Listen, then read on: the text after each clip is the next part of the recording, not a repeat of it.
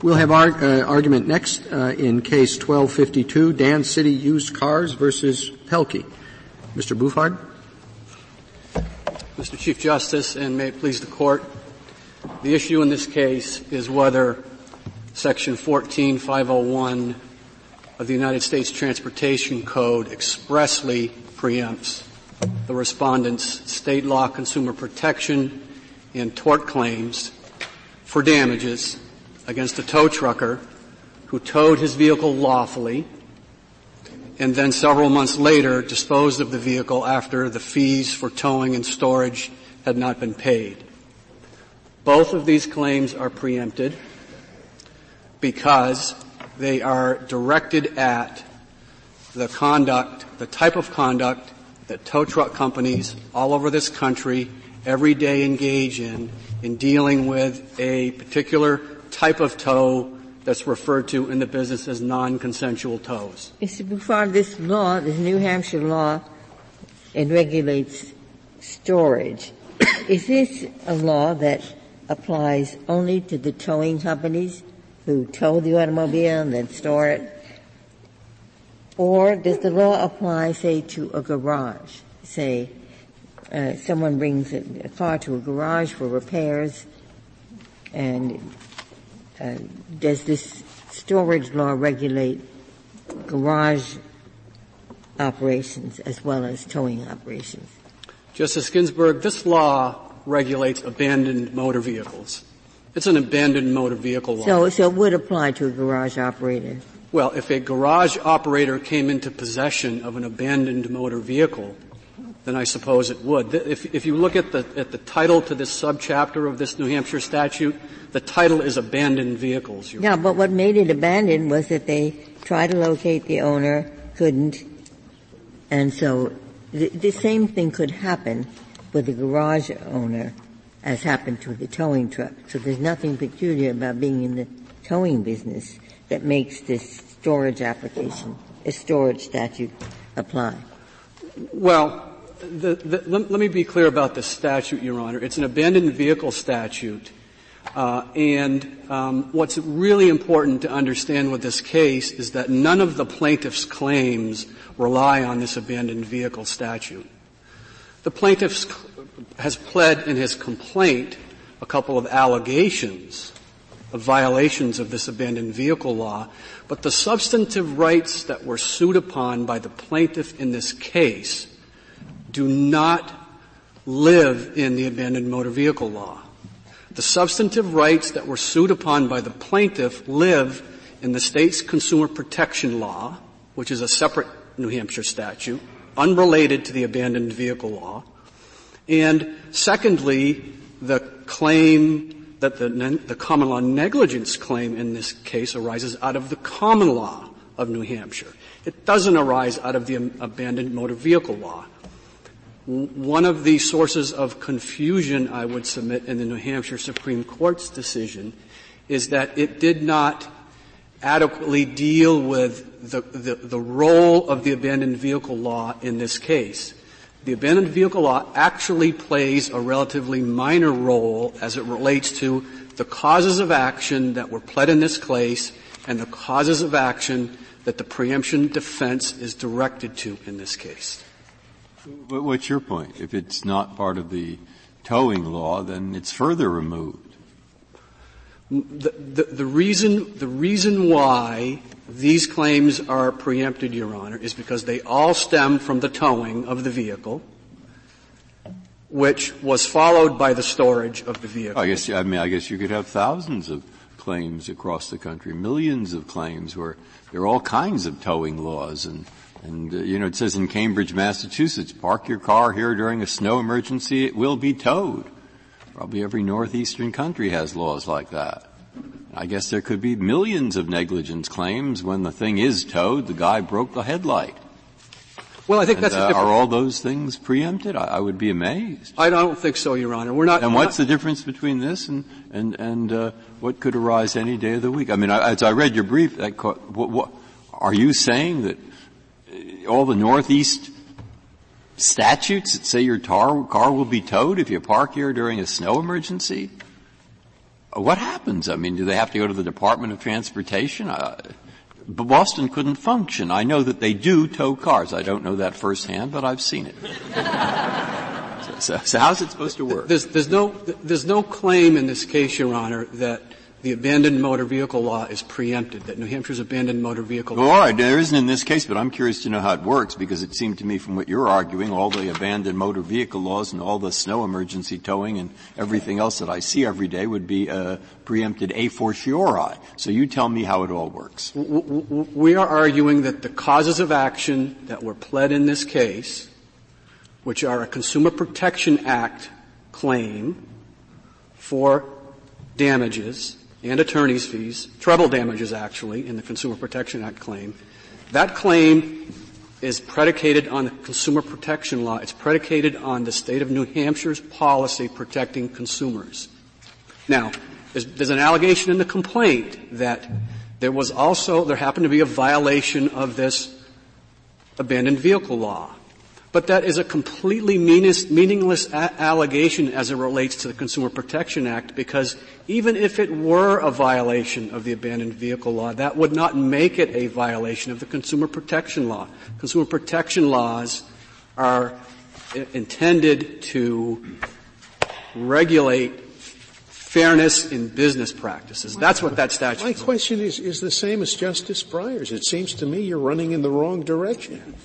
To the extent you say the case doesn't involve New Hampshire's towing law, but involves just its general consumer protection law, it's even further distant from being preempted. There's a difference, Your Honor, Justice Scalia, between whether the case is predicated on the New Hampshire towing law and whether or not these causes of action are related to the towing of the vehicle.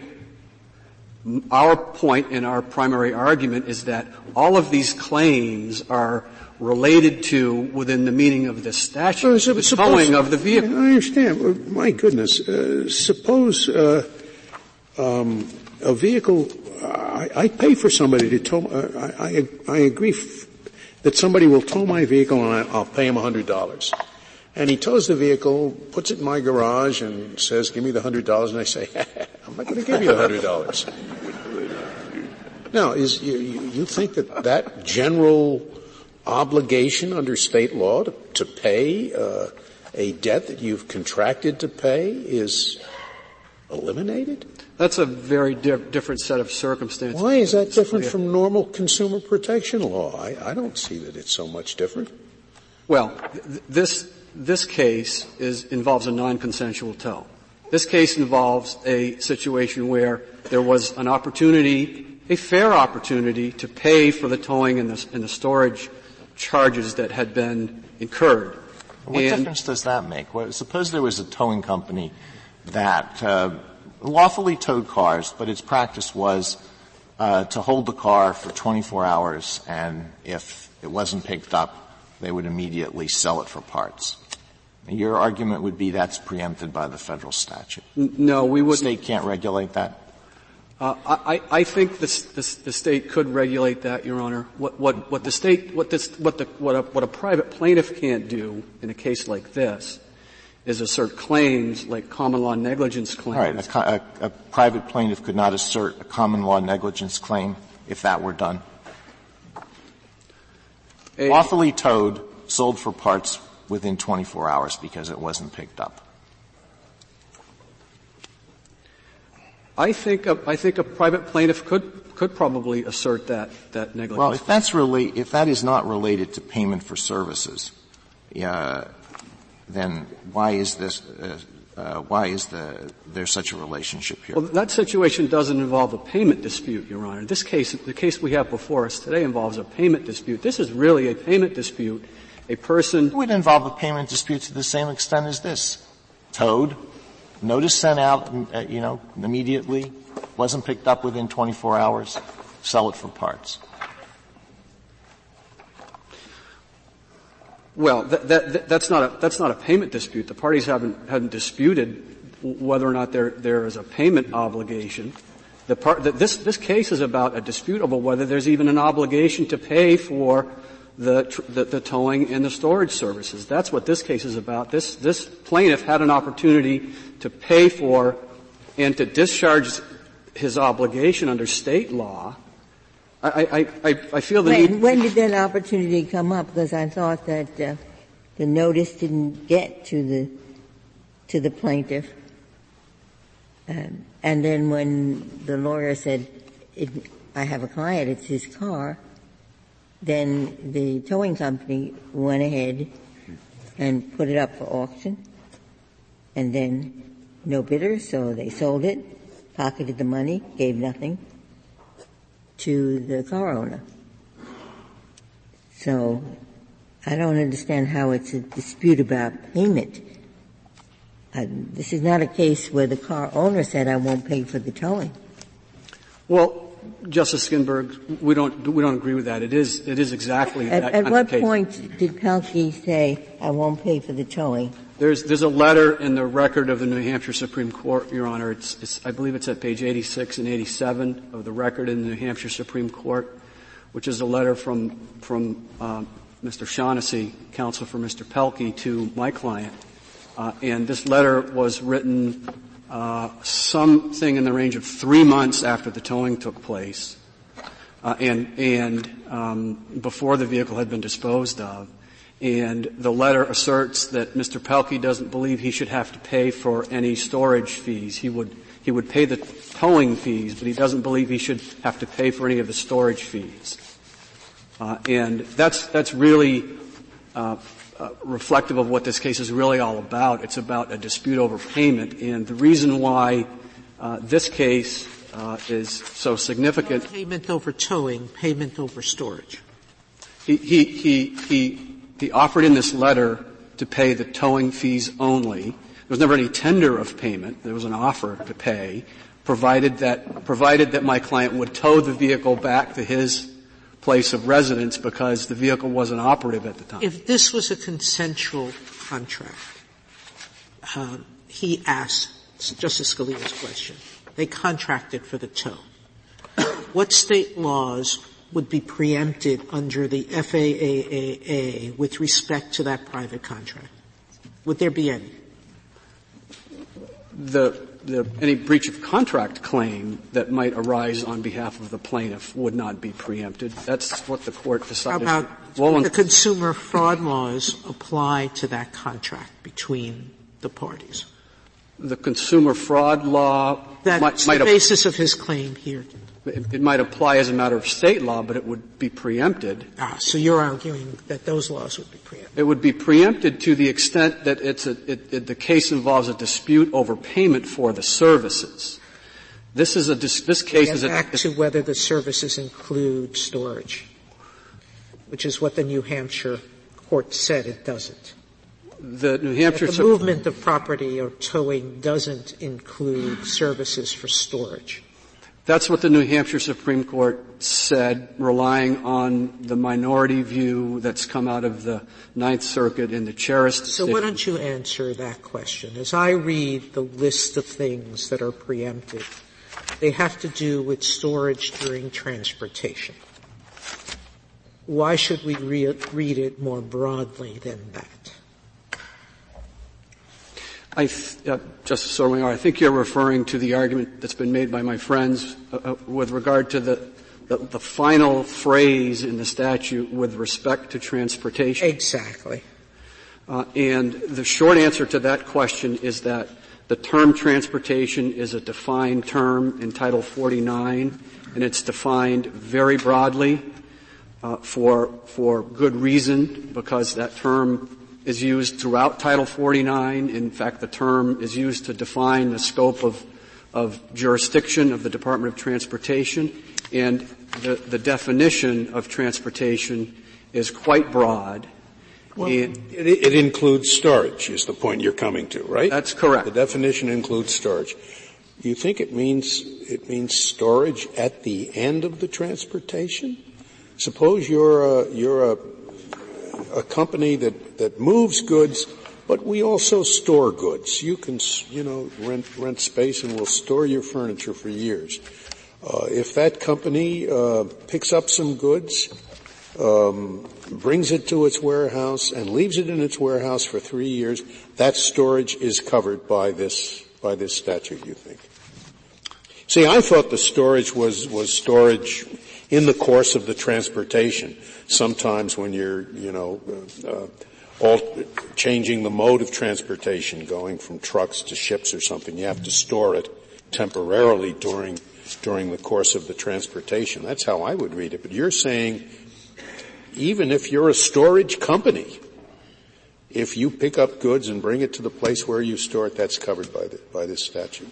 No, that's not what I'm saying, Your Honor. I'm saying that if you tow a motor vehicle and you bring the motor vehicle into your possession via towing, and as is the case here, you also store the vehicle.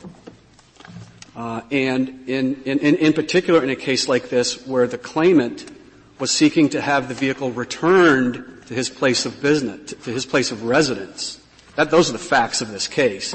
This wasn't necessarily the end of the transportation. The plaintiff here, the respondent, was asking for further transportation services at the end of the day. So on the facts of this case, the transportation hadn't ended. But even if we do have a situation where there would have been no further transportation, the reading that my friends have advocated inserts the word incidental to transportation in the statute that doesn't appear in the statute. The definition of transportation doesn't include the word, doesn't say storage incidental to the movement of property. Let's say you park your tow trucks on somebody else's parking lot, and you don't pay the rent.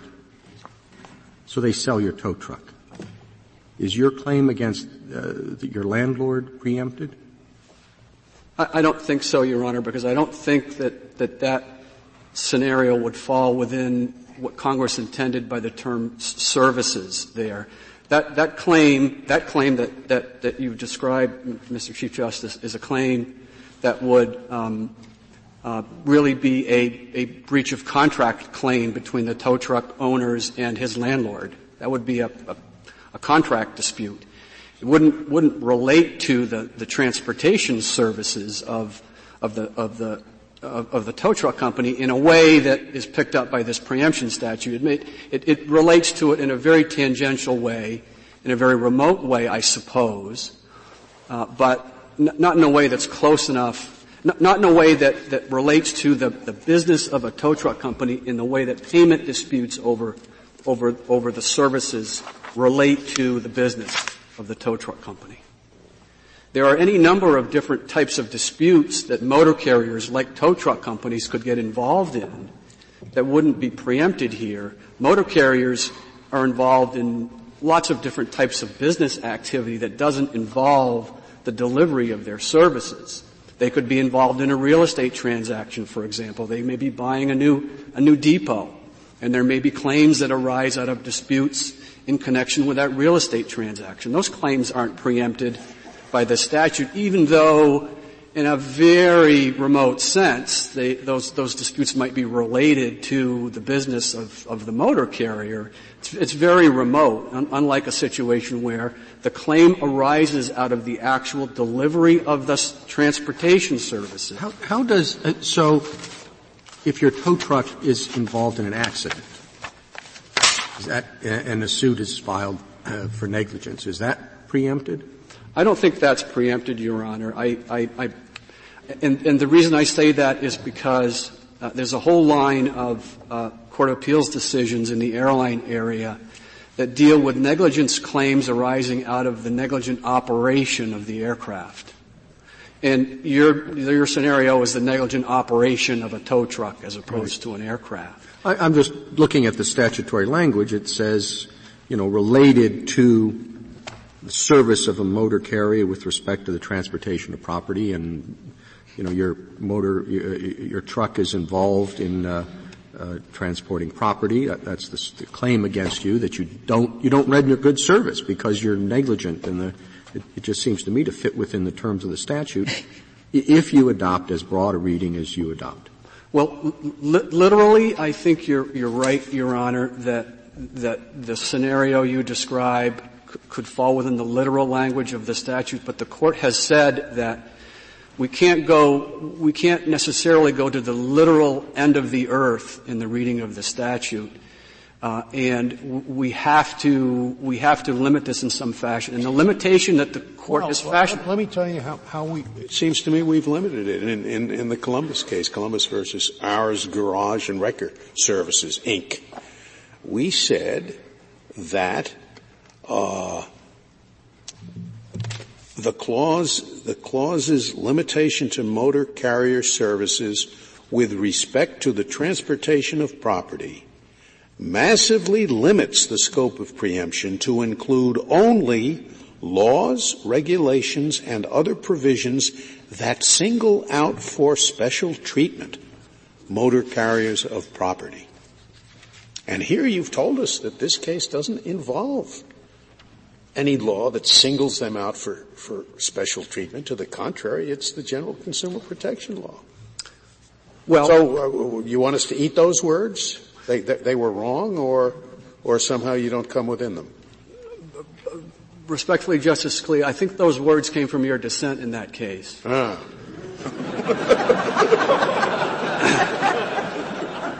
I forgot that. So you say they were wrong, you say? No, I don't say that they were wrong, Justice Scalia. What I would do though is I would point the Court to the language of the statute.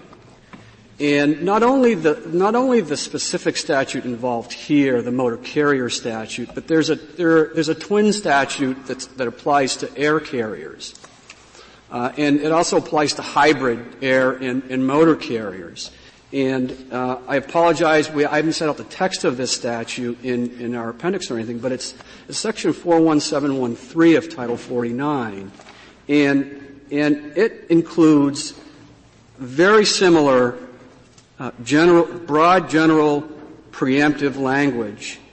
And it does not, neither of those provisions in 41713 contains limiting language that would limit the scope of preemption in any way. And we know from the legislative intent with regard to the statute involved in this case directly that Congress intended that the scope of preemption for all of these different kinds of industries would be coextensive. That's what Congress was trying to achieve with this statute, was to give motor carriers the same breadth of protection through preemption that air carriers enjoy and that hybrid air and motor carriers enjoy. And so if there are no limitations with regard to air carriers and hybrid air motor carriers of the type that are suggested by my friends for motor carriers, then that language at the end of 14501 can't be interpreted in a strictly limiting fashion. There's a lot of language in the majority pretty much along the line that Justice Scalia said. And I'm not sure it was in that point. I mean, Justice Ginsburg wrote the majority, and she said the reference to regulatory authority of a state, which is a different reference, I agree, should be read to preserve, not preempt traditional prerogatives of the state. And Justice White said previously that you have to start with the idea that this is the historic police powers of the state are not going to be superseded by the Act unless it's a clear manifest purpose of Congress.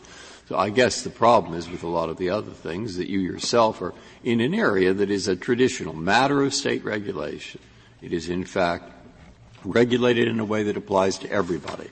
It is indirectly related to the transport itself in that it takes place on about storage that took place after the event. So you have all that working against you. Now, the Columbus case does offer some hope for the other side, I would think. But what do you think? Well, Justice Breyer, let me just say, first of all, that consumer protection is I'm not sure I would concede that consumer protection is an area of traditional state regulation. In fact, the New Hampshire Consumer Protection Law dates to 1970, and the federal government has largely occupied the field of motor carrier transportation since 1935 with the enactment of the Motor Vehicle Act in that year. So that's your problem, which is what is it directed to? And that's the real issue in this case. Yes, it's preempted with respect to any towing activity. The issue is it preempted, as the New Hampshire court said, to storage and sale? That is what the New Hampshire Supreme Court said, Justice Sotomayor. I would submit that that's an artificial distinction that fails to take into account the broad definition of transportation in federal law.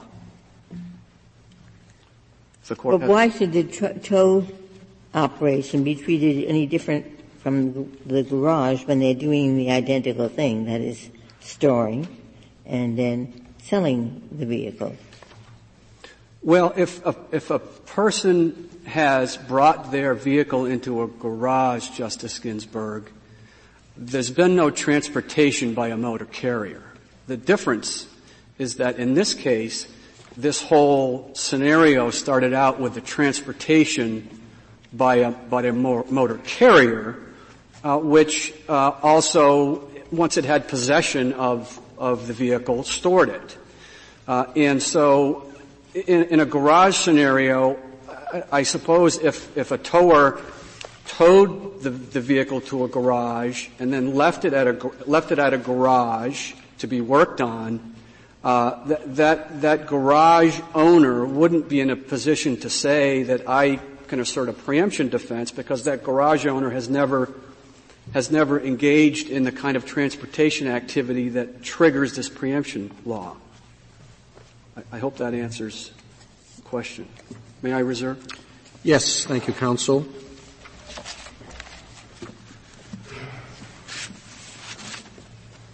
Mr. Shaughnessy? Thank you, Mr. Chief Justice, and may it please the Court.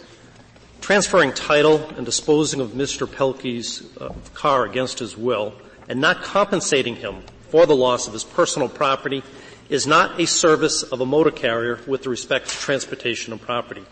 The regulation of state-created property interests is a field of traditional state regulation, and the broad sweep advocated by Dance City Used Auto in this case would create a regulatory vacuum because there are no federal laws that allow the sale of a motor vehicle. Now let me address some of the things that my brother has argued that this case is about that we disagree about. My brother has argued that this case is about payment. This case is not about payment. Mr. Pelkey is not challenging that Dan City's used car had the ability to tow the vehicle. We are not challenging how it was towed. We are not challenging the price of the tow. None of that is being challenged, and those are all the services of a motor carrier.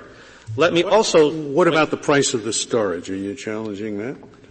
We're not challenging the price of the storage. There was a reference to a letter that I had sent to the Dan City people several months, but there are two letters. The first letter was actually quite close to, within several weeks of the auction, where we said, no, we're looking to pay for it. The other letter was, I think in June, was saying, you need to account for these proceeds. You sold the vehicle at auction, and there's equity in this property. You need to account for these proceeds.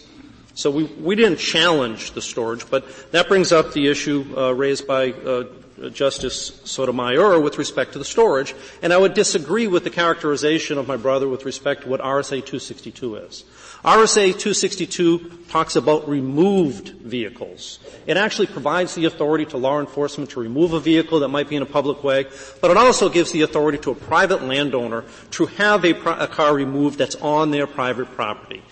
It does not relate to the motor carrier services of a tow truck operator. But it seems to me that you can't ignore the fact that part of what tow trucks do is store things. I mean, it's a necessary and integral part of the motor service, the transportation of property, that they do.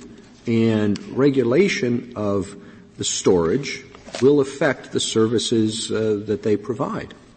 Well, we would say it's not just like storing anything else. Well, respectfully, Mr. Chief Justice, we would say the storage is a separate service altogether. And the act of transportation, and this is another place where I would disagree with the characterization by my brother with respect to the definition of transportation. I believe the definition of transportation specifically refers to a motor carrier, meaning a person providing motor vehicle transportation for compensation, but also relates to the movement of the passengers of the property and the services related to that movement. So the very definition that applies to this case and to the transportation services relate to the movement of the property. Here, the movement has stopped, and the storage that we are dealing with in this case is precisely the storage that is in RSA 262, which is the storage charges, not for the movement of the property. So I would clarify, Mr. Chief Justice, that it is our position that the transportation, with respect to the transportation of property, which Justice Scalia has aptly pointed out, severely limits the scope of this preemption statute. The services of the motor carrier terminated once the hook was off the tow truck. Well, that is when it stopped. Suppose, Mr. Shaughnessy, that the New Hampshire laws were more onerous than they are. Suppose they said to a towing company, once you've towed this car, you have to hold on to it forever. Or suppose they said to the towing company, you have to hire private investigators to go figure out who owns this car. Would any of those be preempted? Yes, I believe it's pointed out in the Roe decision. In order for it to be related to the motor carrier service, it has to either directly regulate that service or it has an indirect connection with the service that significantly affects the service. In your example, it would be a direct regulation. You're actually requiring a motor carrier to actually provide a service that the marketplace itself wouldn't provide or that the motor carrier would not otherwise provide. So that is a direct regulation or an example of directly regulating that would be preempted under this statute. But what we're dealing with here is the storage afterwards is not that motor carrier service. And I do believe the language at the end How do we draw the line, that line that you just asked us to draw, between direct and indirect? How do we articulate that line? The direct now you're articulating a different line. You're saying what the hypothetical that Justice Kagan posited is not storage related. It is something else related. It's towing related. What's the difference? Correct. The way I interpreted the hypothetical is the state is then saying in order as a precondition to or as part of the motor carrier service of transporting or towing that vehicle, you also must provide this other service over here, which is actually was one of the problems with the Roe case. And under the Maine state statute, under Maine state law, what they were requiring the motor carrier to do in Roe was actually to provide that verification service. And so that was a direct regulation, I believe, that this Court found but under Roe. You've just told us that anything that significantly affects the transportation service is covered. And I think what your brother's argument is that this significantly affects the service, whether he can collect for the storage after towing it by selling it, and by selling it on terms that are not so onerous as to impinge upon his ability to run the business.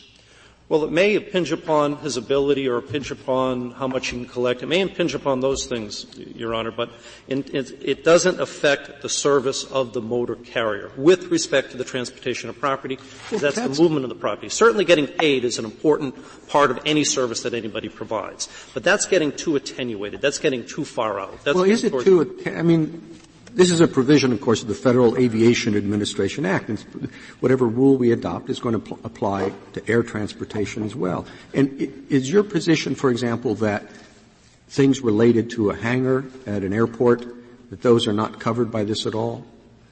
It seems to me that the connection between the transportation and the storage of the airplane, you can see a little bit more clearly how that would affect what the airplane, can do. A lien. You can't take the airplane out of the hangar because you didn't pay, the rent or whatever. There is an effect there. And I do believe that this Court started drawing that line actually in the Travelers case.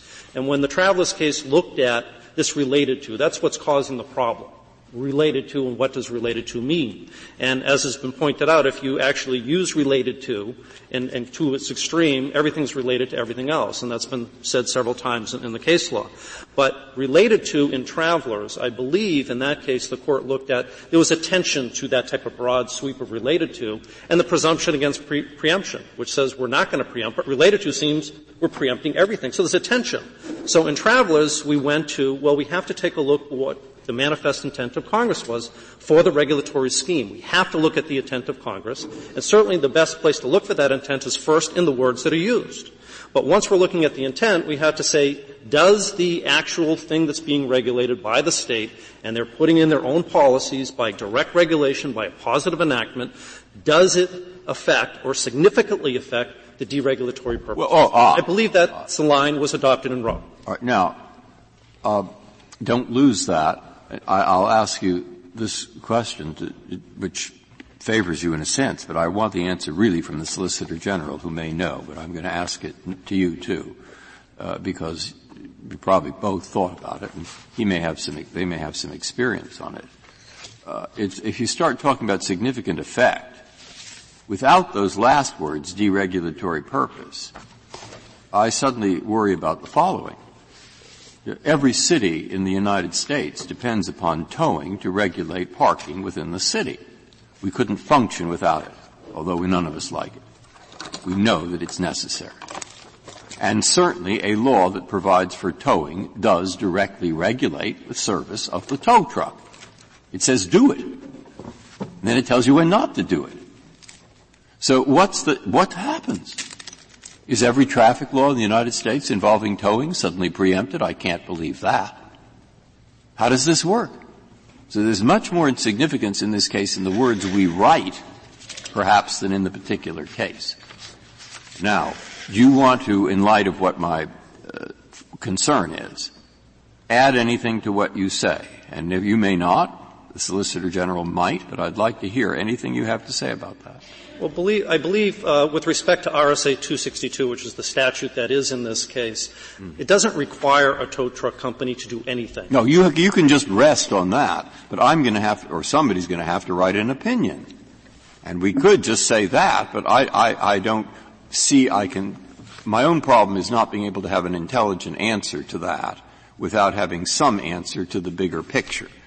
And the bigger picture seems to me horrendously important.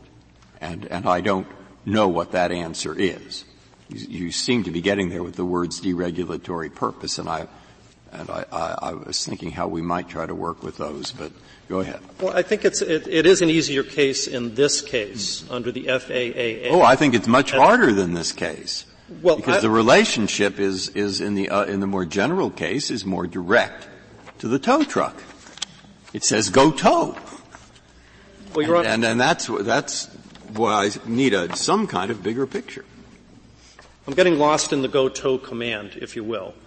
We have a statute which says if you park your car here for more than 3 hours, you will be towed. Okay? And as part of that statute, though we don't see it, there is an arrangement for the service of the city with the tow truck company, which says when the parking person calls you and says the meter says red, yellow, purple, green, you are to go there and tow. Okay? Doesn't that sound as if it's regulating the service of tow trucks? And I suspect across the country there is some variation on that theme, but there are thousands of them. And since the words, I would be repeating it, the words of this case may affect that situation, I want to know what you know, which may not be very much, I don't blame you, about that broader situation. Well, thank you for the out, Justice Breyer.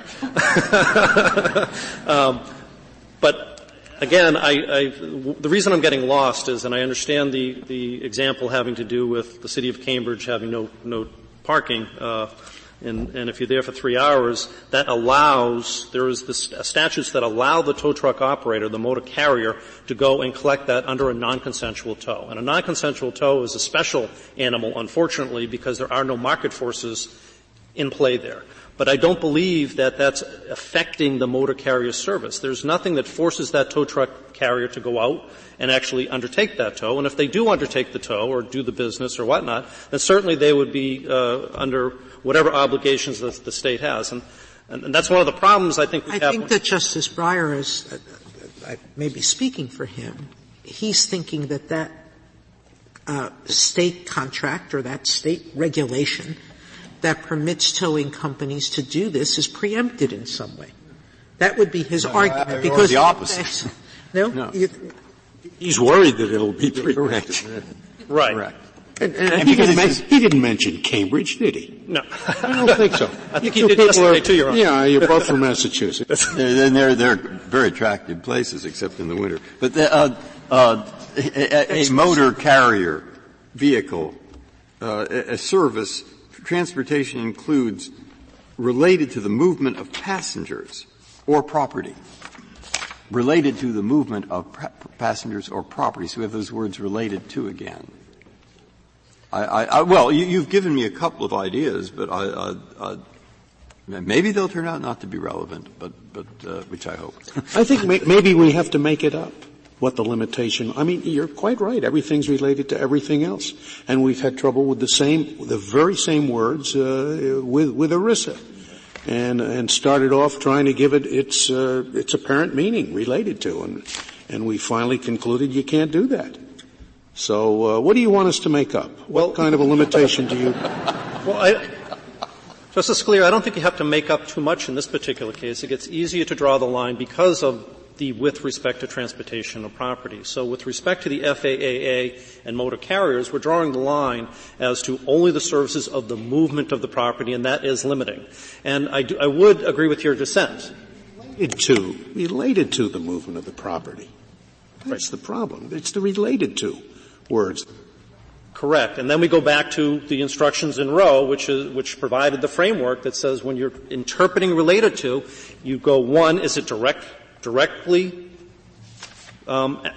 regulating or directly affecting service, or if it's an indirect effect, which obviously can be, it has to have a significant impact on the services. And then there's the ultimate out of the Morales that says it could certainly connect, but if it's too far attenuated to the purposes of Congress, it's just not going to be done. I know that doesn't help with the line drawing in connection of the gray area that we're dealing with this case, but I do believe in this particular case it is easier because we have those words of limitation. With respect to the transportation of property, are words of limitation, and they are not present in the ADA, and they were not present with the ERISA cases, which deals with a broad regulatory scheme with long history and other things that apply. We don't have that in this case. I believe the New Hampshire Supreme Court got it right when they were focusing on actually what is a service of a motor carrier, and I believe we do have words of limitation in this particular case. So what the Supreme Court of New Hampshire said is the manner in which a company in possession of a towed vehicle may, not must, may, dispose of the vehicle to collect on a debt created by the operation of state law is far removed from Congress's aim of promoting free markets and equalizing the competitive playing field between motor carriers and air carriers, and help assure transportation rate services reflect maximum reliance on forces. I also believe that the petitioner has basically given up the case and conceded the case in several places in their brief and in here in an oral argument today.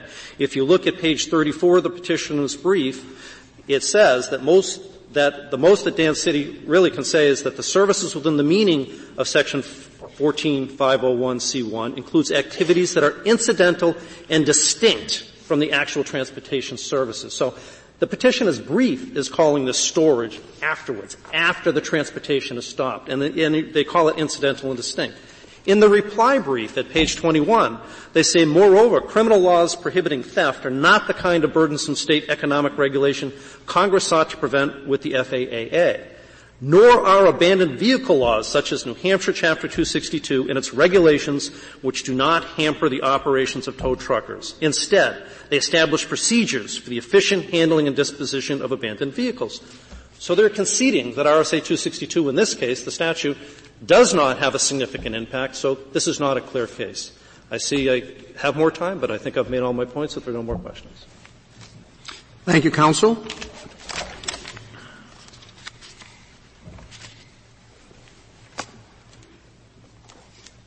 Mr. Yalen, welcome. Thank you, Mr. Chief Justice, and may it please the Court. Congress deregulated the trucking industry to eliminate undue interference with market forces and consumer choice. But market forces and consumer choice cannot operate on the sale of non-consensually towed cars. And there's little reason to think that Congress intended to preempt state laws that regulate that conduct. This Court, in this case, as in many preemption cases involving the phrase related to, must engage in a process of sensible line drawing. Everything is related to everything else in the literal sense, and the Court in Travelers suggested that courts should not use uncritical literalism in determining the scope of a preemption provision. I think that this Court does have some work to do in this case, but a lot of the groundwork has already been laid in the Roe case. In Roe, this Court held that a state law is related to a motor carrier service if the state law either directly regulates the service or if it has an indirect connection with the service and a forbidden significant effect on Congress's deregulatory and preemptive objectives. Well, that gets, I asked your friend on the other side the question. Storage is part of what tow trucks do, maybe in a way that, cross-country trucks don't.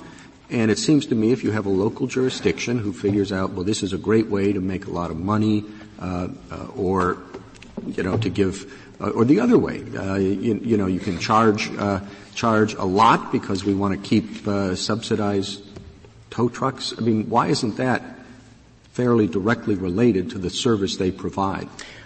It's certainly a foreseeable service that could be provided. The question is whether it has a sufficient locus to the transportation itself. I think there are indications in the statute itself and the statutory purposes which suggest that the Court should view service as a separate type of service, independent and distinct from transportation, at least in the towing context where the motor transportation has ceased. The reason for that, Your Honor— I don't understand what you just said. Say it again. Yes, sir. I think that there are reasons in the statutory text itself and in the statutory objectives for viewing service as independent, storage. Service where? I misspoke, Justice Scalia. Storage. As independent of transportation. And the reasons for that are as follows. First, let me start with the statutory text. The statute defines transportation as services related to the transportation of property. And storage has been in the Interstate Commerce Act for over 100 years, the term storage. And for over 100 years, this Court has construed disputes concerning storage and considered whether or not federal law governed or state law governed. When the storage was before delivery of a package, for example, the storage was considered to be storage in transit, and it was part of the transportation itself.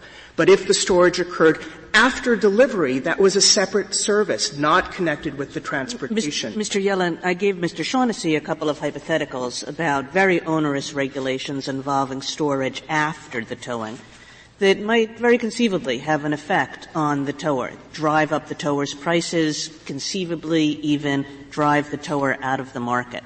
So how do we draw the line as between this and those kinds of things? So I have 2 points that I'd like to make with respect to that, Your Honor. The first is that I think the hypotheticals you gave are much more difficult cases and could very well cross the line. If a state tried to indirectly influence towers, for example, let's assume, if I may elaborate on your hypothetical, that a state really disliked the practice of non-consensual towing, really wanted to try and rein it in, and so imposed certain conditions on towers that would discourage them from engaging in this particular type of service. I think that would be an indirect type of regulation.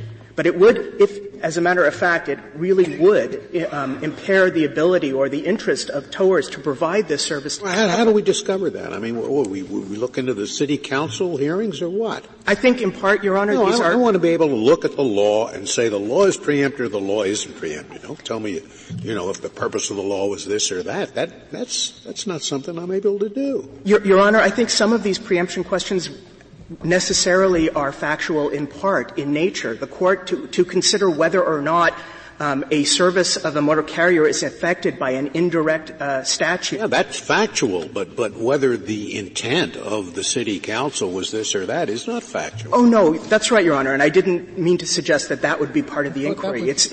No, Your Honor. The question is whether it would have that effect, that factual effect.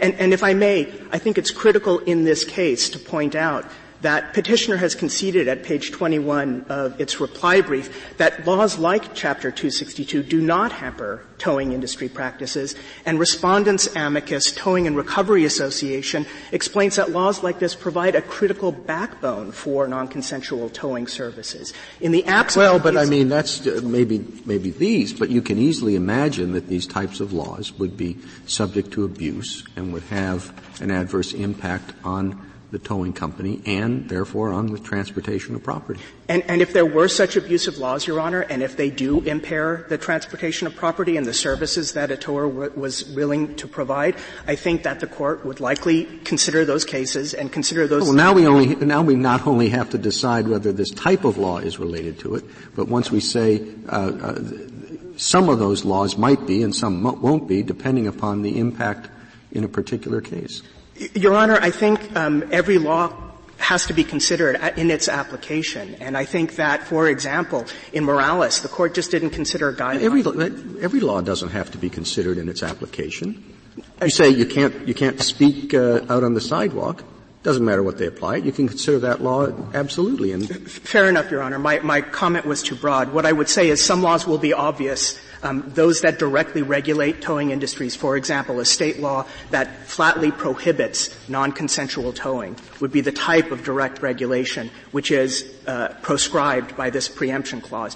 When you're talking about indirect regulation, however, that perhaps is where I think one needs to consider it on an as-applied basis, because indirect regulation, by definition, is not going to have an obvious direct limit on towing services, and the question a court will have to consider is whether the indirect regulation is sufficiently onerous that it does impair the provision of towing services.